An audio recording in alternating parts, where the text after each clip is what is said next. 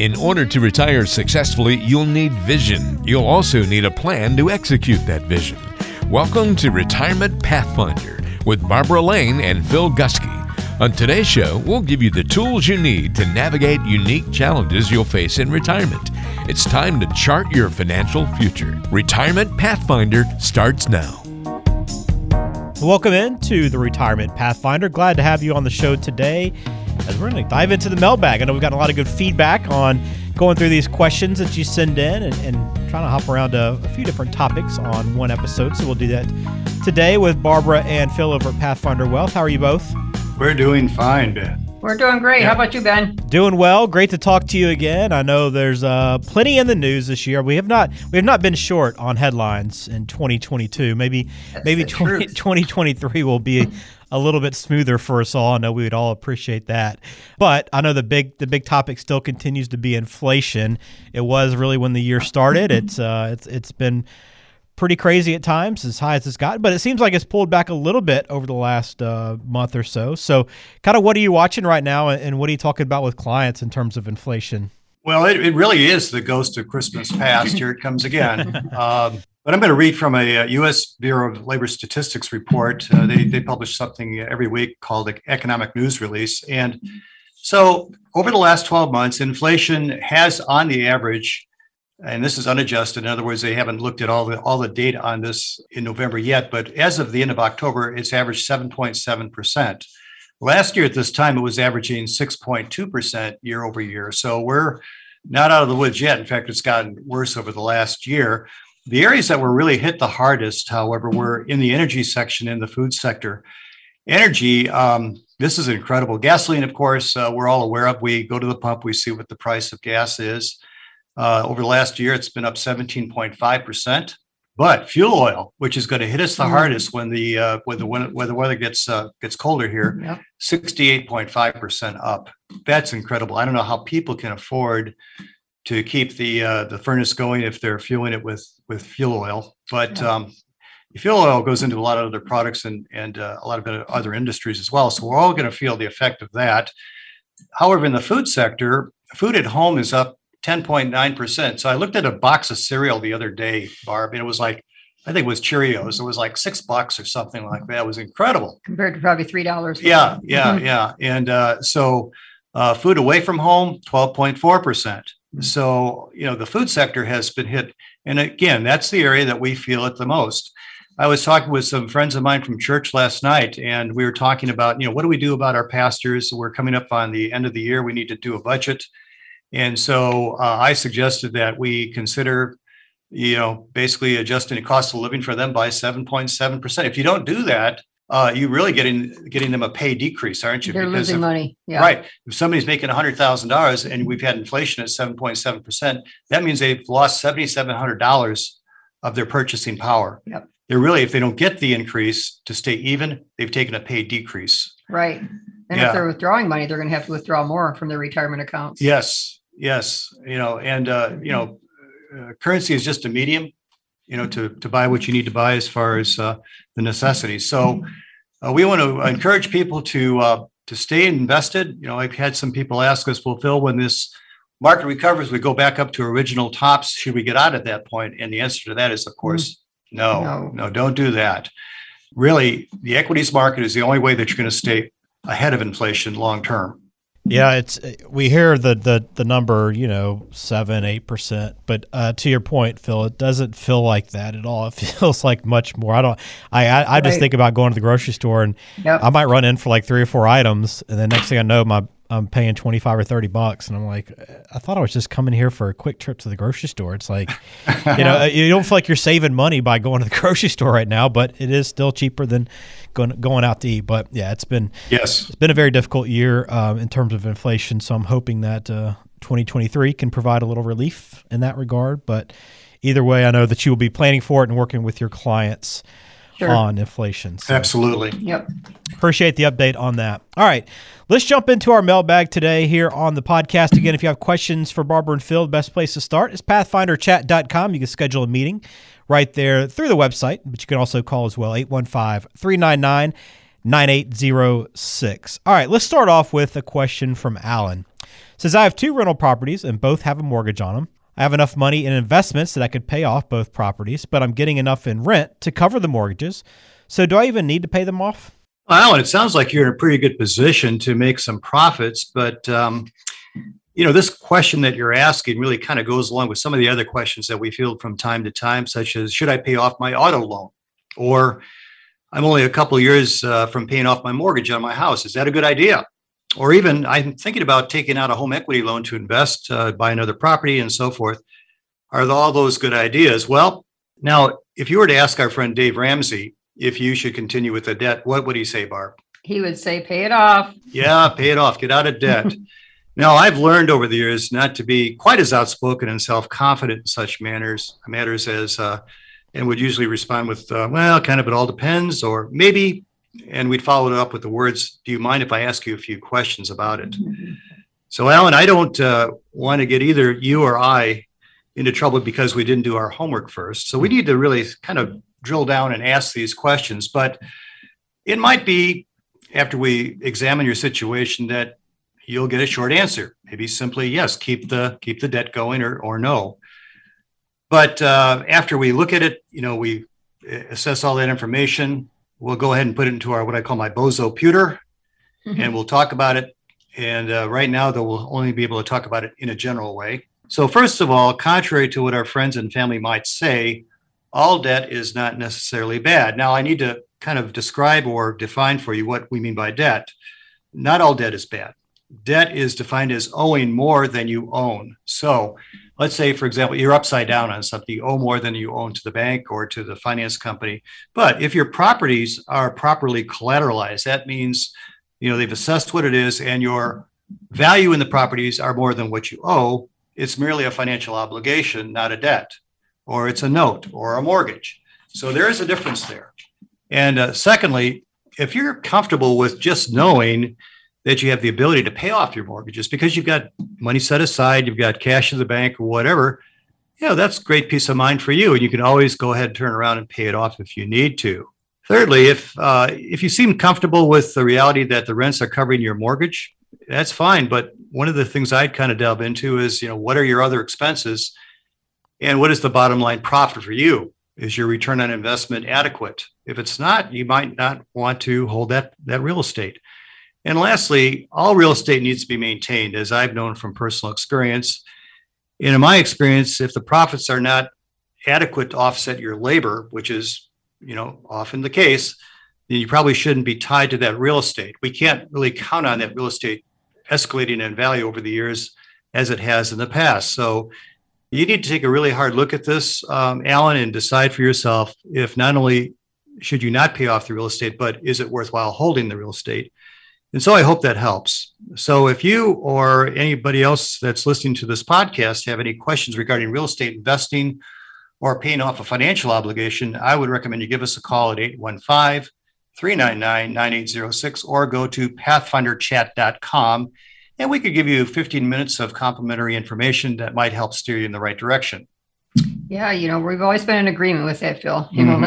Unless you have a high interest rate, let's say 7% plus, let the renters take care of the mortgages. Right. And also, we don't know, there's a lot we don't know, of course. We don't know how much it would take to pay these off or how much of a nest egg that Alan currently has for retirement. But generally speaking, I'm not a fan of taking a lump sum of money and paying something like a non-income producing asset, such as a mortgage or, such as a house. And I've said this before, when is the next time you'll be given a lump sum of money in your lifetime that now you're going to take and give up to pay these off? Right. No. Yeah, you're locking that money up into a non-productive asset for one thing. Yeah. Well, great question, Alan. A lot to think about there, but we appreciate you sending it into the podcast. All right. How about a question for Mary next? I had kids later in life than most people, so I'm almost 60, and my twin boys will be heading to college in a few months. I really want them to be able to finish college without any huge student loans, but I'm not sure that I can pay for both of them to get through school without hurting myself financially. I'd like to retire eventually, after all. So which thing should I place a higher priority on, their education or my retirement? Yep. Mary, that's a good question, and it's very common. Parents want to pay for their kids' college without knowing what you have for retirement funds and how long you're going to work. I'll just make a broad statement and that you have about 5 to 7 years or so before you retire. And I would consider funding your retirement as much as you can. Although I don't know, of course, it sounds like you're single. And if that's the case, it's all the more reason to take care of you. Mm-hmm. Your money has to be enough in retirement to provide for you for 30 plus years. Do you know if it can do that? If you run the numbers to know if that's provided for you? Your 2 sons have the rest of their life to pay for their education. And since they're just starting college and you're able to contribute, if you think you're able to contribute, they can go to a local community college for 2 years, and that may be affordable. And then their next 2 years, they can apply for scholarships and student loans. So the short answer is, without knowing too much, is place a higher priority on your retirement. If you don't know if your retirement is underfunded, reach out to us at pathfinderchat.com for a 15-minute phone call. We'd be happy to talk with you about this. Yeah, Barb, how can you fault a mother's love? They want to buy everything. Yeah, they want to take care of everything for the kids. And I think it's, good intentions, kind of wrongheaded, but right. You have to really kind of think of yourself, because quite frankly, most folks can't get by on Social Security alone in their retirement years. Some can. Might be having to eat out of cans of beans for 2 or 3 meals a week. It's not really a very quality of life in retirement the way you'd want. But we really encourage our particular clients to take a look at what type of obligations they're getting into. One time we were talking to a client about being co-signers with their kids on some financial obligations, and then of course the kids defaulted, and the banks and the collateral companies had to come back to the parents for the payments, and it just literally wiped out their parents' retirement. So just be careful, tread lightly when it comes to co-signing with your kids or making promissory notes with those in the family. Yeah, and just make sure too, Mary, that you can safely retire when you want to retire before you take on this obligation. Yeah. We'd hate to see you working much, much longer than you expected to just because of funding their college. Yep, and I'm sure this is a situation where a lot of parents these days are in, right, where they had kids later in life. I know I'll be facing these similar decisions in a 15 years or so. So, Mary, I'm right there with you. But a great question. Thanks for sending it in to the show. All right, Sherry's next. Says, almost got out of the market before it dropped down recently. Now I'm back to where I was before. Should I just get out now? Well, hi, Sherry. You may have been the Sherry that I spoke with about this recently. And so if it is, my advice hasn't changed. The main reason for becoming an investor is to do what, Barb? Make a lot of money. Make a lot of money, right? I think everybody says make money. But my questions are, how much money do you need to make? And a lot of people say, well, as much as I can, of course. Well, that doesn't help in terms of our planning process here. We do have a process we take people through in terms of what we call post-retirement income planning. And so we have to be very precise about that. So what will the money be used for that the investment generates? Do you need to buy a car, a home, finance a college education like we just talked about, pay off a debt? Or, as we might discuss later, provide income for your upcoming retirement? Well, the key to proper income planning in retirement, as I told you, Sherry, before, was to create a plan and to stick with the plan. So let's say that you need to generate $30,000 of income apart from your pension, which you had in a Social Security, to cover your expenses. And so that amount of money we're going to call static requirement. It doesn't change very much. So if $30,000 is Sherry's number, that's her magic number needed to fund the bills. What we need to do as planners is to build a portfolio that will give her a reasonable degree of assurance that it will consistently provide that income. And I would say probably the consistency would be right in the range of 85%, Barb. Right. In retirement from working years. Sure. Yep. 85% probability that it'll fund retirement. There are ways to be able to determine that. So to answer your question, no, it doesn't make sense to get out of the market if that investment is being used to fund your retirement once those dollars or that investment goes up to where it was. And a lot of people feel that way. Gosh, I might as well get out here at the high now because, well, you have forgotten what this particular investment is used for. And Sherry, I would ask you to think about it this way, as we'd mentioned to you before. Your investment is really your money machine. Think of it as manufacturing dollars. That machine never takes a vacation, never goes on strike, never gets COVID or dies. It's really designed to perpetually produce profits for you because you're the owner of thousands of shares of companies worldwide. And to pull your investments out of that market, out of that investment, it really kills off, unplugs that money machine. And you no longer have the ability to create profits for yourself in the future. And with life expectancies going as long as they have, you're probably going to need that for the next 20 to 30 years. So remember the saying that we use that we've shared with you in the past is people don't plan to fail, but they fail to plan. And so they've got to put a plan in place. And for those of you that are listening to the podcast, if you don't have a plan in place, we recommend you come in, sit down. We can explain how a financial plan would work for post-retirees. And give us a call at 815-399-9806, or you can go ahead on pathfinderchat.com and get on our calendar for a conversation. I think about Delbar Research alone answers that question because their numbers don't change. For our listeners, we've been following Delbar Research for many years, and they're an independent company that rates investor behavior, amongst other things. And what they research is the average holding period for an investor. And I've been following Delbar Research for almost 25 years, and the investor's return is not improved. So they're buying at the top, they're selling at the low, and they're getting about 4% returns. Compared to the S&P only, if you, it's not even a diversified portfolio. Right. It's 500 U.S. stocks. If they just invested in that, Phil, they would have had a 10% return. Sure. So daily news makes people act irrationally and make quick decisions. But like you said, Phil, investing is a long-term plan.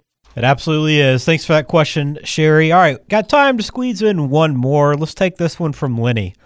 He says, I'm embarrassed to ask this question because I know there are people who have actual problems with money that would love to be as fortunate as I've been. But I'm wondering what you do once you're in your 70s and realize you have more money than you'll ever be able to spend. I have 3 kids, and I guess I'll probably just inherit all of it. But in a weird way, I'm almost sad that I didn't get to enjoy life a little bit more along the way instead of working so hard to save up all this money that I'll never use myself. Well, Lenny, congratulations for being in the position of having plenty of money. That's right. And since 70 is the new 60, is that right, Phil? Did we just do that? The new 50, Barb. Oh, I'm sorry. Yeah. 70. Okay. 70 is the new 50. All right. You can enjoy plenty more years ahead, and hopefully you're healthy. Well, the first question I would ask is, do you have an estate plan? Do you have a trust or will? That is a must for many reasons. First of all, you can leave money to your kids. Did you know you can do that tax-free to them? There's a way to do that, and it doesn't have to involve life insurance. Secondly, are you charitably inclined? You can set up your estate plan to go to various charities. If you're passionate about any specific causes, whether it be animal groups, your local church, veterans, etc. And thirdly, since you said you're in your 70s, if you're not already doing this, you can give up to $100,000 from an IRA account, and it's excluded from taxable income. If it's done properly, the money goes to the charity, and you don't add that to your annual income. Typically, when people give to a charity, they receive a deduction from their taxable income, which isn't much of a tax savings. And especially now with a high standard deduction, very few people are even itemizing. But this option is called a qualified charitable distribution, as long as you're at least 70 and a half. Lenny, if you like to travel, you could go and visit the world, just while you can, if you're healthy, and meet new people along the way. You have several options also for being charitable while you're alive, so you can see how your money is being spent if that's appealing to you. Proper estate plan, taking into account these ideas, would be the first thing that I would consider. What an estate plan does for you is it puts you in control. So, you're the one that's in control while you're alive, and you control the outcome upon your death. Yeah, along with that, Lenny, one of the things we have to understand is that you could either be helping or hurting your children with regard to leaving a large amount of money to them. That's right. And one of the ways to test kids, and we've actually done this with our clients, we recommended they do this particular gifting program where they would give a child a few $1,000s up to the gifting limit if they wish, not direct the children as to what to do with it, not suggest anything, let them decide for themselves what they want to do with that particular monetary gift. And after a year goes by, ask them what they did with it. Mm-hmm. And, the ones that basically went ahead and invested that money, they're the ones that we're going to recommend get the bulk of your estate, right? The ones that spend it on cars and paying out bills. Yeah, vacations, that kind of thing. We're only kidding there, but really it might be worthwhile to kind of solicit your kids and find out, what their intentions are. And like Barb says, gosh, you accumulated this money, you slaved, and you went ahead and you were very diligent about investing it and saving it and so forth. Enjoy some of it, for heaven's sakes. Exactly. Yeah, I hope that you do find some time to enjoy the money. That's for sure. Yeah. So important, and that's why you want to do the proper planning to hopefully, not end up in that situation where you have more money than you'll ever spend. So you could have enjoyed a little bit of that beforehand. But I'm glad you're asking that question, Lindy. We appreciate it and glad that you're in that position as well. All right, that's all the time we have for questions on this episode of the Retirement Pathfinder, but please send yours in to us and we'll be happy to try to get them on the show on a future episode. You can send them in to us either by logging on pathfinderchat.com. You can get in touch with Barbara and Phil right there through the website, or you can call directly. 815-399-9806 is the number for Pathfinder Wealth Management. Barbara and Phil, always great to dive into the mailbag. Thank you for answering the questions for us today, and we'll do it again soon. Oh, yes. You're welcome. Thank you.